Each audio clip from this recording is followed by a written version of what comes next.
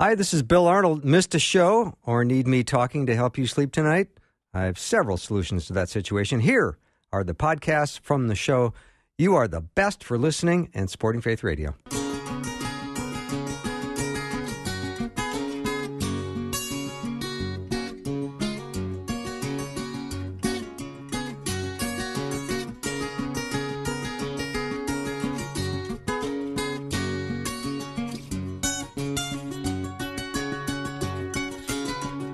And a warm welcome to Afternoons with me. I'm Bill Arnold, and today is going to be the last installment of our Old Testament series until the fall. So we're going to take a breather starting next week, and we're going to go into our Sunburnt series over the summer, which I'm always looking forward to. But today is going to be our last study of an Old Testament person.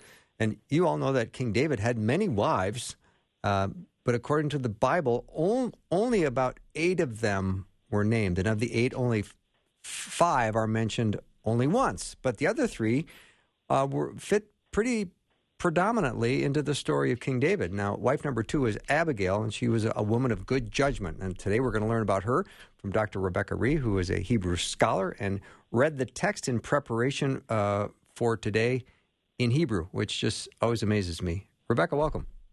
Oh, I'm so glad to be back. Yeah. You know, when you sent me a picture of your Hebrew Bible, I thought, oh, you're kidding, right? I didn't even know which way to hold it. Do I hold it this way or that way? It was so confusing to me. Well, it was a photocopy because, of course, you can't just go drawing all over your sacred Hebrew Bible. But, yes, that's how I always do it. I always photocopy the text in English and Hebrew, and then I go to town with my highlighters and my pens, and we see what comes up. Yeah. Now, I know when I asked you to do this, and you've been on the show many times talking about Old Testament people. And today, as we talk about Abigail, I thought you have prepared 3 or 4 weeks in preparation for this. And I thought this is going to be really a fascinating hour. I don't know if a lot of people know much about Abigail. Yeah. Well, we're going to focus on the way she talks. And just as a little intro, remember who she's talking? Well, I don't want to steal my own thunder. So I'll just say, I'll start out by saying we're going to focus on the way that she speaks in her story, the way she's presented that way. Okay. So let me just begin by saying that the Bible gives a consistent witness to the power of the spoken word.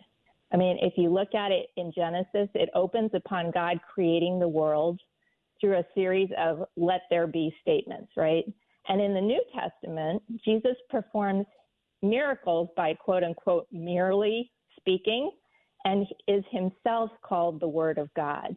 So one of my favorite scriptures comes out of the book of Isaiah where God says, "So is my word that goes out from my mouth. It will not return to me empty, but will accomplish what I desire and achieve the purpose for which I sent it."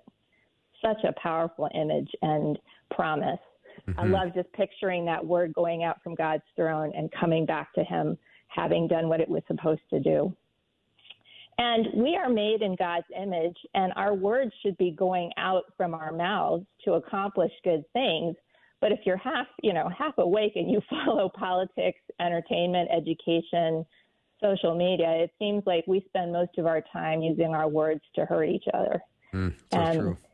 We need models of good and powerful speech. And so that is why today I'm looking at a woman who manages to diffuse an incredibly violent situation with her speech and help a servant of God course correct at a pivotal time in his life. And as you've said before, the woman's name is Abigail, as we say in English. And I'm going to just continue to say her name in English so if anybody tunes in kind of halfway, they aren't like, who are they talking about? Because in Hebrew, her name is Abigail.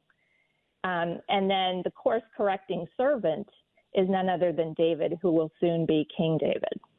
So we're going to go by the English names here. And if at any point you need me to stop and explain a Hebrew name or something like that, please go ahead and I'll do that. So I wanted to start by reading an abridged version of the encounter that Abigail and David have. And then I'm going to point out some of the rhetorical strategies that Abigail uses David to get him where he needs to go. And then we're going to see what we personally have to gain from those rhetorical strategies in our own lives. Um, so let me go ahead and start reading. So it's story time. I love it. Then David rose and went down to the wilderness of Paran. And there was a man whose business was in Carmel. The man was very rich. He had 3,000 sheep and 1,000 goats. He was shearing his sheep in Carmel. Now the name of the man was Nabal, and the name of his wife, Abigail. The woman was discerning and beautiful, but the man was harsh and badly behaved. David heard in the wilderness that Nabal was shearing his sheep. So David sent 10 young men. And David said, "Go to Nabal and greet him in my name. And thus you shall greet him. Peace be to you, and peace be to your house, and peace be to all that you have. Now your shepherds have been with us, and we did them no harm, and they missed nothing all the time they were in Carmel. Ask your young men, and they will tell you. Therefore, let my young men find favor in your eyes, for we come on a feast day. Please give whatever you have at hand to your servants and to your son David." When David's young men came, they said all this to Nabal, and Nabal answered, "Who is David? Who is the son of Jesse? Shall I take my bread and my water and my meat and give it to men who come from I do not know where?" So David's young men turned away and told him all this. And David said to his men, "Every man strap on his sword." David also strapped on his sword. About 400 men went up after David. But one of the young men told Abigail, Nabal's wife, "Behold, David sent messengers to greet our master, and he railed at them. Yet the men were very good to us, and we did not miss anything when we were in the fields. They were a wall to us by night and by day, all the while we were with them. Now therefore know this and consider what you should do, for harm is determined against our master and against all his house." Then Abigail made haste and took 200 loaves and 2 skins of wine and 5 sheep already prepared and 5 seahs of parched grain and 100 clusters of raisins and 200 cakes of figs and laid them on donkeys. And she said to her young men, "Go on before me. Behold, I come after you." But she did not tell her husband Nabal. And as she rode on the donkey, behold, David and his men came down toward her, and she met them. Now David had said, "Surely in vain I guarded all that this fellow has in the wilderness, and he returned me evil for good. God do so to the enemies of David, and more also, if by morning I leave so much as one male of all who belong to him." When Abigail saw David, she got down from the donkey and fell on her face and bowed to the ground. She fell at his feet and said, "On me alone, my lord, be the guilt. Please let your servant speak in your ears and hear the words of your servant. Let not my lord regard this worthless fellow Nabal, for as his name is, so is he. But I, your servant, did not see the men of my lord, whom you sent. Now then, my lord, as the Lord lives, and as your soul lives, because the Lord has restrained you from blood guilt and from saving with your own hand, now then let your enemies and those who seek to do evil to my lord be as Nabal. And now let this present that your servant has brought be given to the young men who follow my lord. Please forgive the trespass of your servant, for the Lord will certainly make my lord a sure house, because my lord is fighting the battles of the Lord, and evil shall not be found in you as long as you live. And the lives of your enemies he shall sling out as from the hollow of a sling. And when the Lord has done to my lord according to all the good that he has spoken concerning you, and has appointed you prince over Israel, my lord shall have no cause of grief or pangs of conscience for having shed blood without cause, or taking vengeance himself. And when the Lord has dealt well with my lord, then remember your servant." And David said to Abigail, "Blessed be the Lord, the God of Israel, who sent you this day to meet me. Blessed be your discretion, and blessed be you who have kept me this day from blood guilt, and from avenging myself with my own hands. Unless you had hurried and come to meet me, truly by morning there had not been left to Nabal so much as one male. Then David received from her hand what she had brought him, and he said to her, Go up in peace to your house. I have granted your petition. And Abigail came to Nabal, and behold, he was holding a feast like the feast of a king. And Nabal's heart was merry, for he was very drunk. So she told him nothing at all until the morning light. When the wine had gone out of Nabal, his wife told him these things, and his heart died within him, and he became as stone. And about 10 days later, the Lord struck Nabal, and he died. When David heard that Nabal was dead, he said, Blessed be the Lord who has avenged the insult I received at the hand of Nabal, and who has kept his servant back from wrongdoing. Then David sent and spoke to Abigail to take her as his wife. When the servants of David came to Abigail, they said, David has sent us to take you as his wife. And Abigail hurried and rose and mounted a donkey, and her 5 young women attended her. She followed the messengers of David and became his wife. Quite a story. It's an unbelievable story, and I have the highest view for Scripture. You do the most beautiful job of reading it. I was absolutely captivated, and I think I followed it really well through about verse 14. Now is when the good doctor has to come in and start explaining all this. Okay, so we're going to summarize here. So the central problem in this narrative, right, is that Abigail's husband, Nabal, and in Hebrew it's Naval, and it means foolishness or worthlessness, which when someone is foolish in the Hebrew Bible, it's not just like that they're simple or stupid. It means that there's a moral component to it, that you're being immoral in your stupidity. You're doing something morally wrong. So that's what his name implies. So Nabal's the central problem is that Nabal has egregiously offended David. And although he's very wealthy and should have had plenty to share at the time of sheep shearing, he sends David's men home with nothing but insults. And to give you a little bit of context, in the Bible, the shearing of sheep is not only a time of celebration, but it's a time of reckoning. Okay. When accounts get settled. Oh, that's so interesting. All right, Rebecca, I think we take our first break. When we come back, we will continue with Dr. Rebecca Rhee. We're talking about Abigail. If you have your Bibles open, you know that's in 1 Samuel chapter 25. Be very helpful if you get that out, because we're going to continue going through God's Word and learning about Abigail. We'll be right back.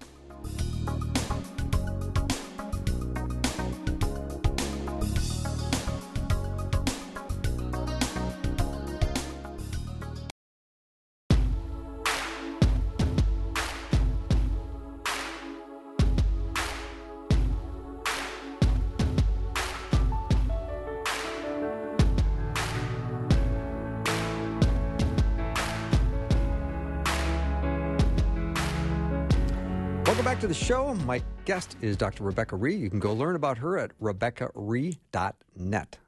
That's RHEE, RebeccaRhee.net. She got her PhD in religion and literature from Boston University and is a Hebrew scholar. And we're talking about Abigail, and that is from 1 Samuel chapter 25.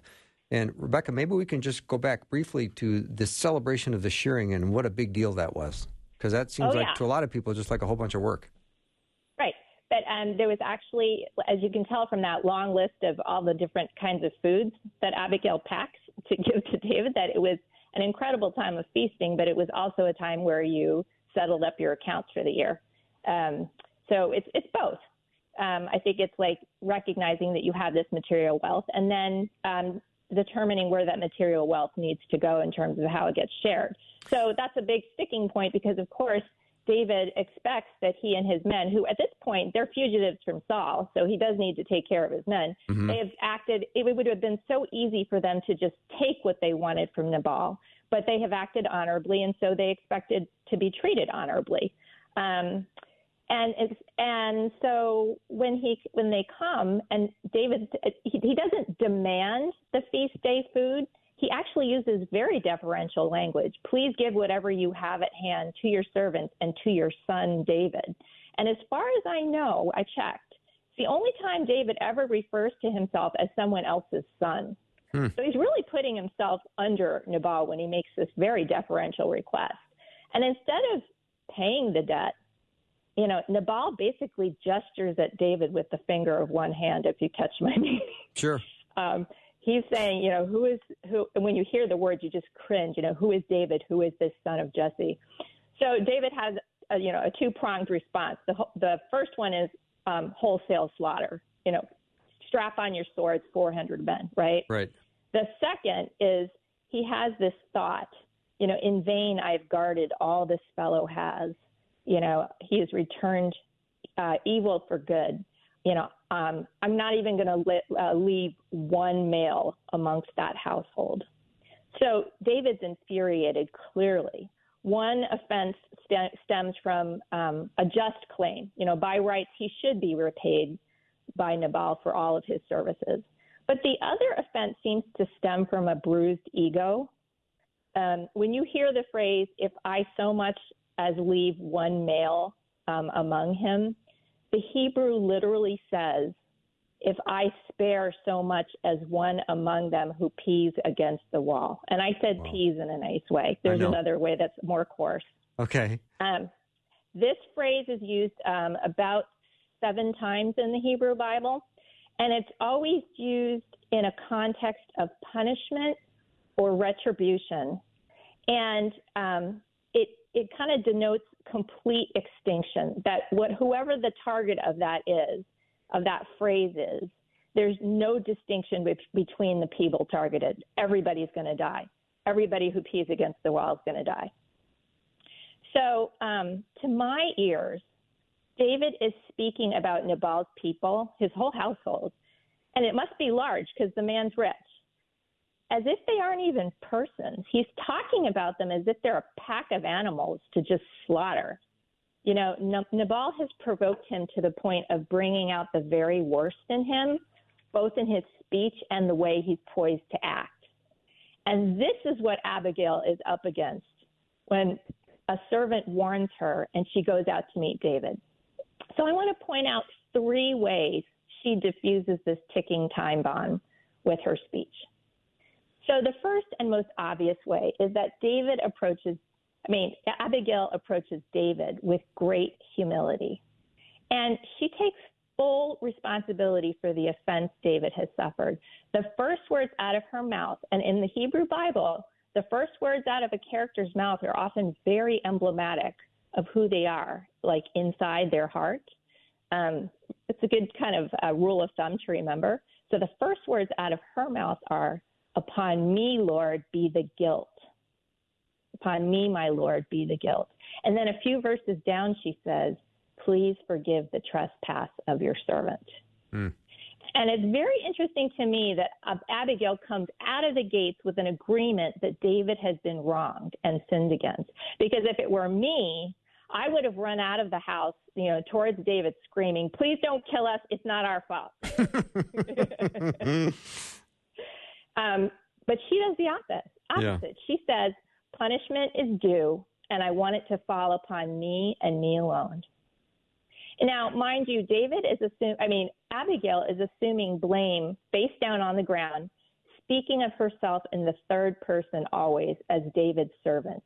And she calls David my Lord 14 times during this discourse. This surplus of honorific speech is a feast for the ears, and then it's followed by a feast for the belly as Abigail presents a lavish meal for David and his men. So clearly, Abigail is trying to assuage David's wrath by providing him with the very things that Nabal had withheld, respectful language and feast day food. And if you remember, there's that famous proverb that says, a soft word turns away wrath, but a harsh word stirs up anger. And I find, and that's Proverbs 15:1, if anybody wants to look that up. I find Abigail's use of this tactic really convicting, because when I'm caught up in a conflict, and particularly one that's not my fault, I think I tend to get defensive and accusatory. My first instinct is not to humble myself and look for ways that I might take responsibility for setting things right. So that's lesson number 1 we learned from Abigail, that humility goes a long way towards diffusing situation that pose real danger of injury. So the second rhetorical strategy that she uses is she looks for and identifies God's presence amidst the mess.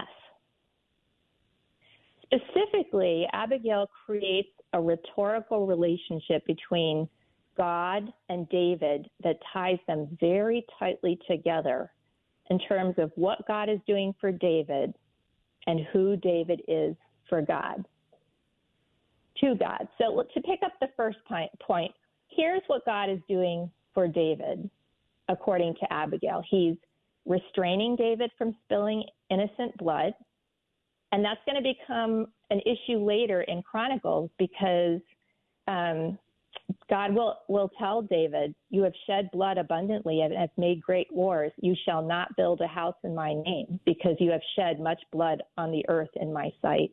That's when the temple building has to go to Solomon because this becomes an issue for David. But at this point, she's saying, God's restraining you, David, from spilling innocent blood. And another point she makes is God is keeping David from saving by his own hand.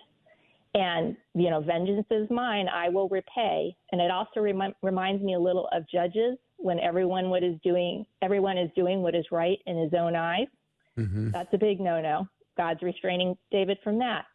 Another thing she says, God is in the process of making David prince over Israel. Even though David is just a fugitive at this point, and he's establishing a sure house. That's what she calls it, through David. And that's like looking into David's potential, not what she sees right in front of him, but like she's looking through to what God can do and will do through David. Mm-hmm. And finally, she's saying that God is preserving a clean slate for David, so David won't suffer a guilty conscience later when he rises to power. Now, to my mind, except for the prince over Israel part, most of these measures of restraint are being performed by Abigail herself. She's the one. Go ahead. Which just makes her so spectacular in this story. And yes. I'm up against a break, Rebecca, so we are going to have to stop just for a minute. But this is time flies when you are learning such rich details about such a powerful story. So when we come back, we're going to continue our discussion with Dr. Rebecca Rhee, talking about Abigail. We learn about her in 1 Samuel chapter 25. You can also learn about Rebecca at her website, which is Rebecca Rhee, RHEE.net. Be right back.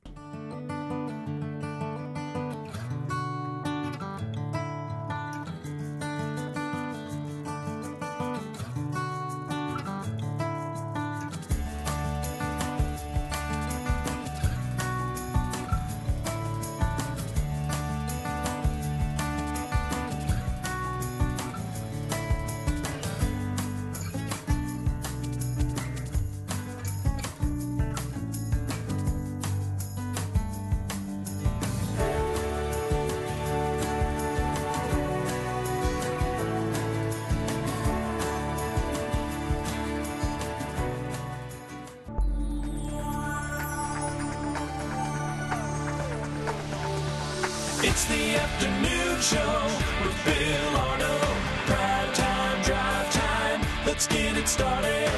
Jump in your car. Yeah. What's for dinner? Hey. It's the afternoon show with Bill Arnold. My guest is Dr. Rebecca Rhee. We're talking, not to show off my Hebrew chops, but we're talking about Abigail. But you probably think of her as Abigail, but, that's who we're talking about today. We learn about her in 1 Samuel chapter 25. And I just think it'd be helpful, Rebecca, if we just kind of touch real quickly again on the 3 points that were made. Abigail approaches David with great humility. I thought that was fantastic. And then the other two was God's presence amidst the mess. Yep, she's identifying God's presence amidst the mess, and I haven't told you the third one. That's like the cliffhanger. Okay, good. So, but I did want to point out that Abigail is saying, "Look, God's restraining you from doing all these bad things," when it's actually Abigail herself through her speech that's restraining David. And so I thought to myself, why does she do that? Like, why does she take no credit, but attribute her intervention to God. And I think that she wants to kind of point David to his best self, who he is through God's eyes. And it's interesting because, besides calling him the Prince of Israel, the founder of a shore house, she says she's basically saying, David, you're God's chosen one. I mean, that's the word I want to say. You've been chosen by God for a very special purpose, and you have so much to gain and so much to lose by being God's chosen one. And I have to wonder, where is Abigail getting all of this input? That she really, it's dense speech, what she says about David, this special relationship that David has with God, all the things God's doing for him and all the things that David is to God. And, Nabal certainly didn't know David beyond him being the son of Jesse, right? And Abigail does make a passing reference to David, to his enemies being slung out, as if they were slung out from a slingshot. So I thought, well, does she know about the whole Goliath incident? I don't know. But it seems to me that the lower she puts herself, emptying herself of importance, the higher she sets David, and she fills him with honor. And the point is, she's willing to look at David through what I call stained glass speech. She takes this bit, she takes that bit, and she holds all the little different parts of David up to the light, to the divine light, and sees something that's good, that's becoming even better. And she chooses to regard David as someone whom God has his hands on, who is made in his image. And do we remember to do that with the people that we're in conflict with? I think often that's the first thing to go. In fact, when she talks to David, she says God's name no less than 7 times to David. So again, it's just, I think that another good lesson to learn. She's finding God in the mess, and she's also, in the circumstances, but she's also willing to look at David himself and find where God is in him specifically. And so here's the third thing that I was telling you. Abigail's third strategy after humbling herself and bringing God into the picture is to keep a wide-angle view of the situation. And now, what do I mean by a wide-angle view? So first, let's look at David, who's so infuriated by Nabal's rudeness that his focus has become frighteningly narrow. All he can see is how he's going to repay Nabal come what may. But Abigail insists on much wider parameters. The narrator has her mirroring and converting some of David's speech so that she presents back to him a much more comprehensive picture of what's going on, a lot more accurate. So when David crudely talks about Nabal's men as though who pee against the wall, Abigail gently reminds him that they are people of innocent blood. And when the narrator records David as saying, every man strap on his sword, David also strapped on his sword, Abigail encourages instead David to look down that violent road and see that using those swords, using his sword, is tantamount to saving with your own hand. Surely, she seems to be saying, that does not reconcile with the man whose enemies God will cast away. She's basically saying, go your own way or go the Goliath way. But, you can't reconcile those two things. And finally, when David says to himself, in vain have I guarded all that this fellow has, Abigail says, when the Lord has dealt well with my Lord, then remember your servant. So in other words, when God, the ultimate rewarder of righteousness, repays you, please turn around and do the opposite of Nabal with me. So I want to call attention to a detail that has exciting implications for our life with this third point, which is each time Abigail makes what I call a widening or a corrective statement, she seems to be addressing speech that she never directly overhears from David. So those who pee against the wall, every man strap on his sword, and in vain have I guarded, are all spoken out of her hearing. And that suggests to me that God is using Abigail as his mouthpiece as she humbles herself and trains a spotlight on the personal and comprehensive work he is doing in David's life. And I don't know about you, but I would love for God to be able to speak through me to address critical things that arise outside of my hearing. You know, things that I don't have direct knowledge of. And wouldn't you love God to know that God can use that? You're such a humble servant that God can use you in that very, very powerful way. So, you know, speaking of, how do we apply Abigail's strategies to our lives in times of conflict? And I thought about it a lot. And it's funny because I think a lot of these strategies happen in our prayer closet, and that might have something to do with humility. And there are things that we have, of course, see modeled by Jesus in the New Testament. But the first one, humbling ourselves, obviously we're not going to throw ourselves on the ground and say, your servant and my Lord all day, right? But what can we do? And one question that came up to me, one prayer was, you know, God, where can I take responsibility so that we can take a step towards peace and resolution? You know, what is the soft answer here? You know, and that's Jesus quintessentially washing his disciples' feet.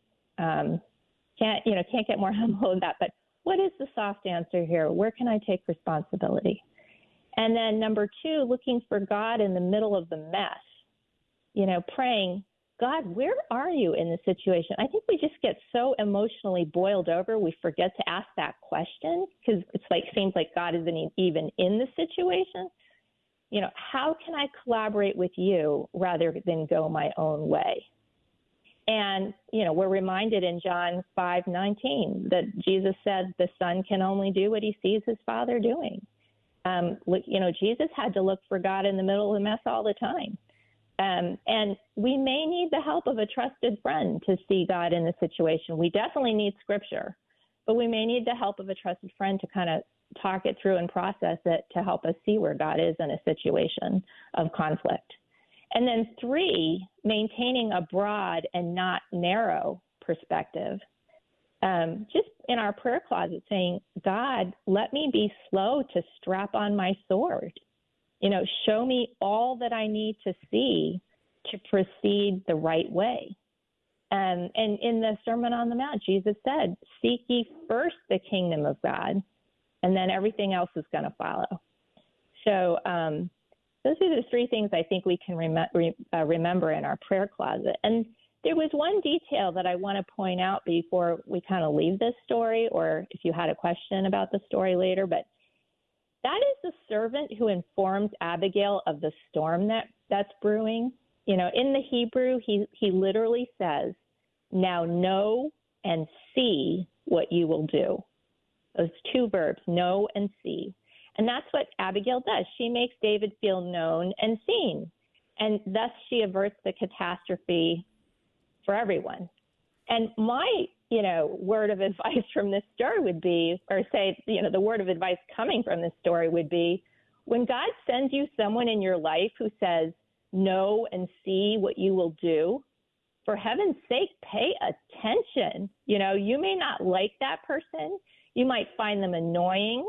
You might think they're an unlikely mouthpiece, but consider God may be using them to help you course correct in a very pivotal time.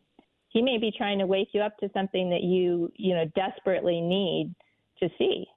And a word of encouragement for those of you who are already caught in the middle of the storm. You know, let me be Abigail and say this to you, that God wants to intervene in your situation. You know, he wants to load up those donkeys of, you know, wonderful things and hurry and bring them to you and say the right words to you. You are not indistinct to him, but you are a chosen son or daughter for whom he has important plans. And, humble yourself under his hand and give him permission to lead you out of trouble. And know that he is always, always speaking to you. Just ask to hear his voice. And, you know, it just leads me to this wonderful promise that we have in Jeremiah 11. For I know the plans that I have for you, declares the Lord, plans to prosper you and not to harm you, plans to give you a hope and a future. Then you will call on me and come to pray to me, and I will listen to you. You will seek me and find me when you seek me with all of your heart. That's a feast of a promise. Oh, is it right ever? There. Yeah.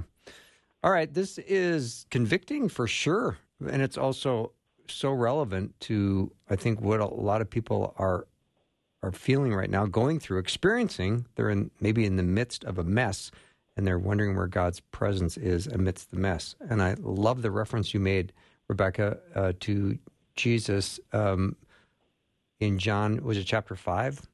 Yes, 5:19. Would you read that again, please? The Son, let's see. I think it was the Son can only do what he sees the Father doing.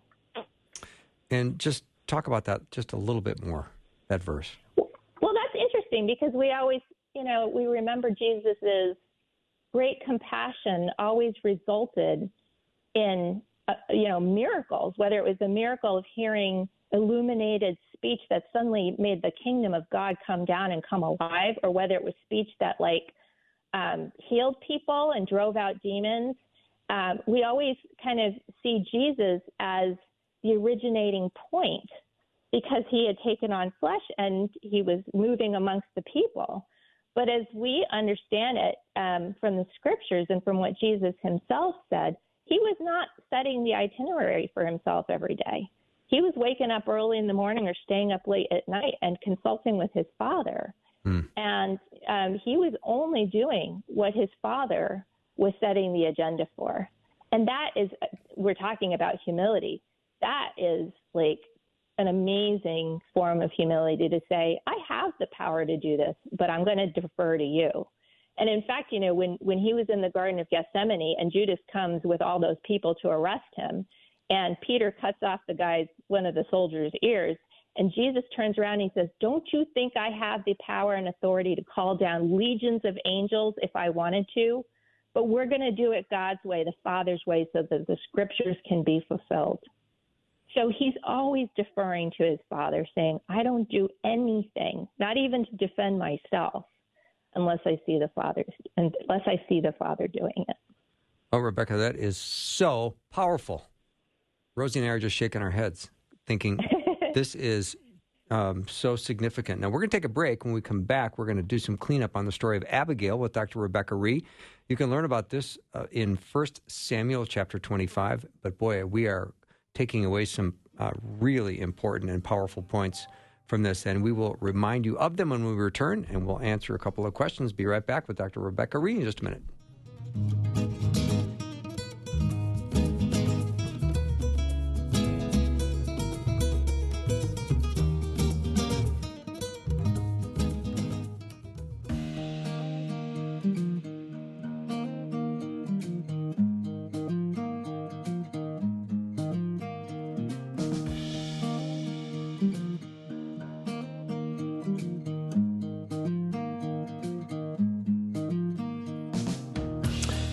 Welcome to the show. If you just joined us, we are talking to Dr. Rebecca Rhee, talking about Abigail, and that is out of 1 Samuel chapter 25. And I don't know if, Rebecca, your ears were burning, but during the break, Rosie and I were saying, tell her what we were saying, Rosie.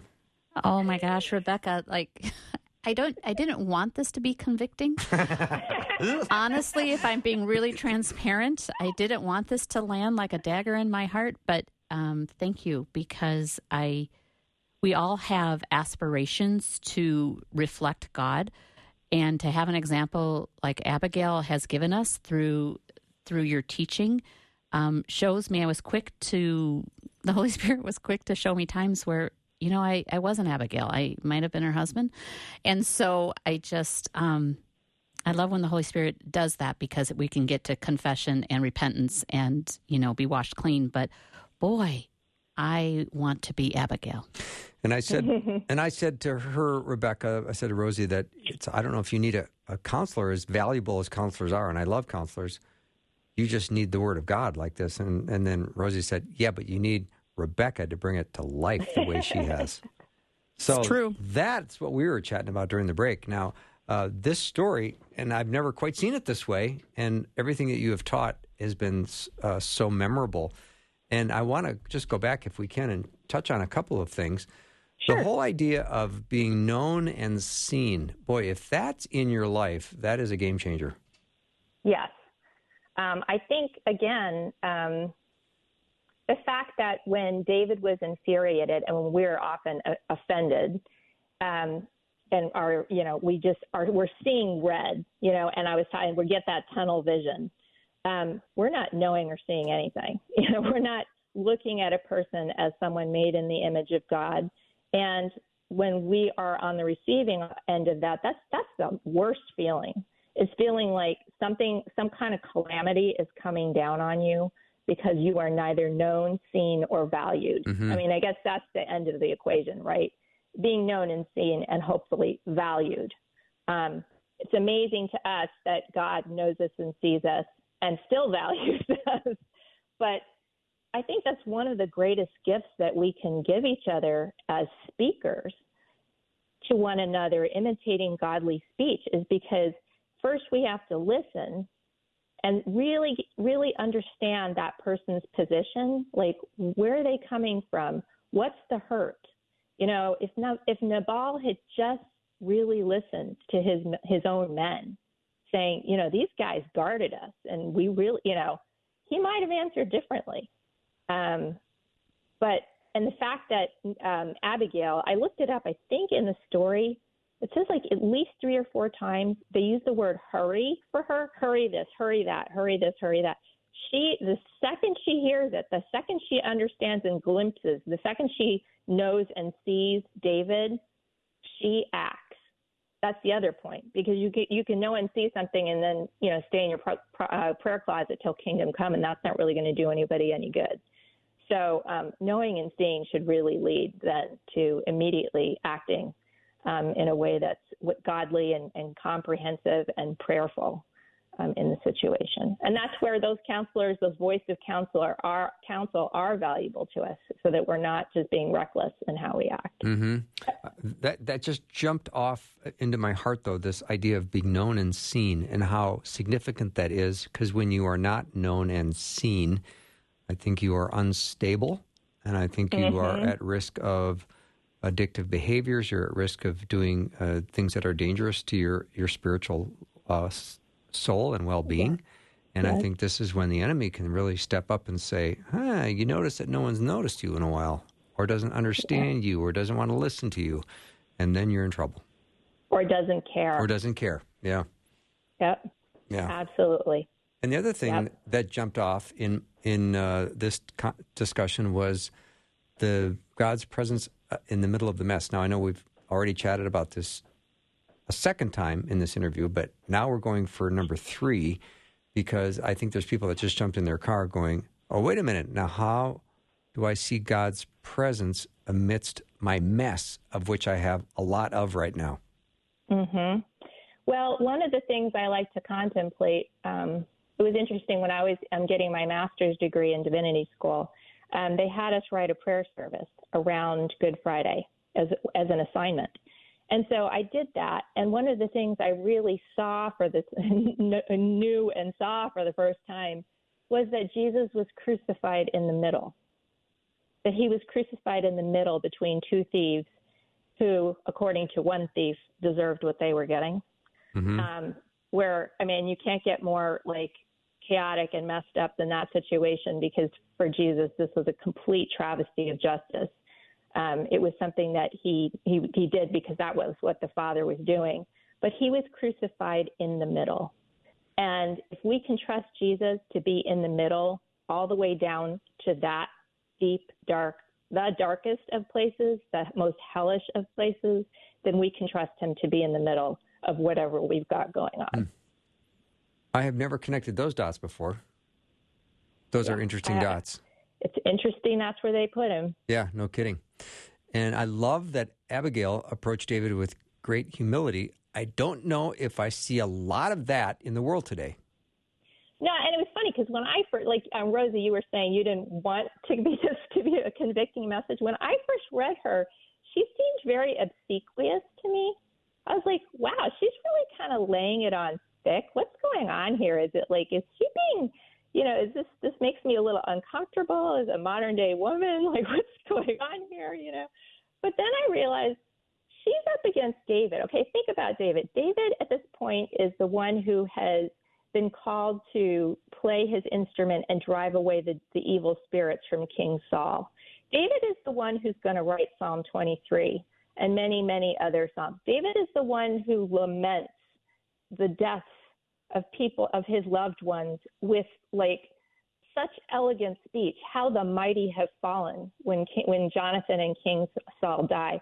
David is like this amazing speaker after God's own heart himself. And so God has to send someone who just equally reverberates with that kind of intensity. Like, there's just no break in her level of humility, her level of insight, her level of responsiveness to the situation. And I think that has something to do with God knowing and seeing David and whom he sends to David. And that's why we have to pay attention to whom God sends to us, because he knows us as well, too. Mm-hmm. And Rebecca, when Abigail says, let the guilt be upon me, can you remind us again of the significance of that? I think it's interesting because, of course, it's obvious to everyone whom the guilt is really upon, right? So, because Nabal has outright insulted David and insulted his family by saying, who is this son of Jesse, right? So he sent the men home, not only with nothing to eat, but with an insult to the family. And when she responds by saying, let this guilt be on me, it's interesting because David at that point has promised to kill all the males in the house. Well, she's not a male to begin with. So, the punishment wouldn't have fallen on her to begin with in the sense of a direct hit. I mean, she would have taken, she would have been a casualty in this sense, but not a direct hit. So the fact that she says those words means that she is actively assuming the guilt and the responsibility for something that's not her responsibility, strictly speaking. And as Christians, as I understand it, I mean, New Testament theology is not my area, but what it teaches us is when there's a situation where there's a victim and a perpetrator in Christianity, the Christian victims are the ones who are told, rise up and take responsibility, and through the Holy Spirit, initiate reconciliation. Don't wait for the other party to do it. Yeah, that's so true. Rebecca, we just have a minute left. Can you remind people to keep a wide-angle view of whatever situation they're in? Yes, because one of the reasons we need to do that is the first thing that goes. Yeah. We just get that tunnel vision because we're so offended. And we need to actively ask God, okay, what is it that I may be missing? We're just so ready to strap on that sword. We really are. And it's that soft answer that turns away wrath. And then we're going to be so glad later. And Abigail says that to David, you are going to be so glad later that you didn't do this. Mm-hmm. Rebecca, this has been a great hour. What a great conclusion to the Old Testament series until we resume in the fall. And I will look forward to chatting with you over the summer in our Sunburn series. I know you've got something in store for us, and I can't wait for you to join us next time. Well, it will be most interesting for me as well. Okay, good. I look forward to that. Have a great rest of the night. That is our show for the day. Thank you so much for joining me, and I hope you have a wonderful evening and a nice, restful one as you lay your head on the pillow. Just remember, God loves you, and I do too, and I look forward to our next time together.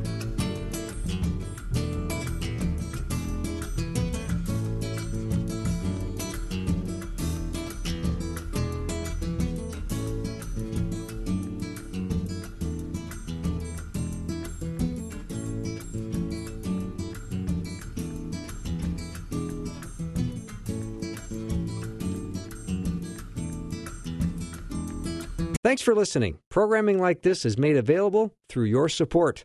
Information available at myfaithradio.com.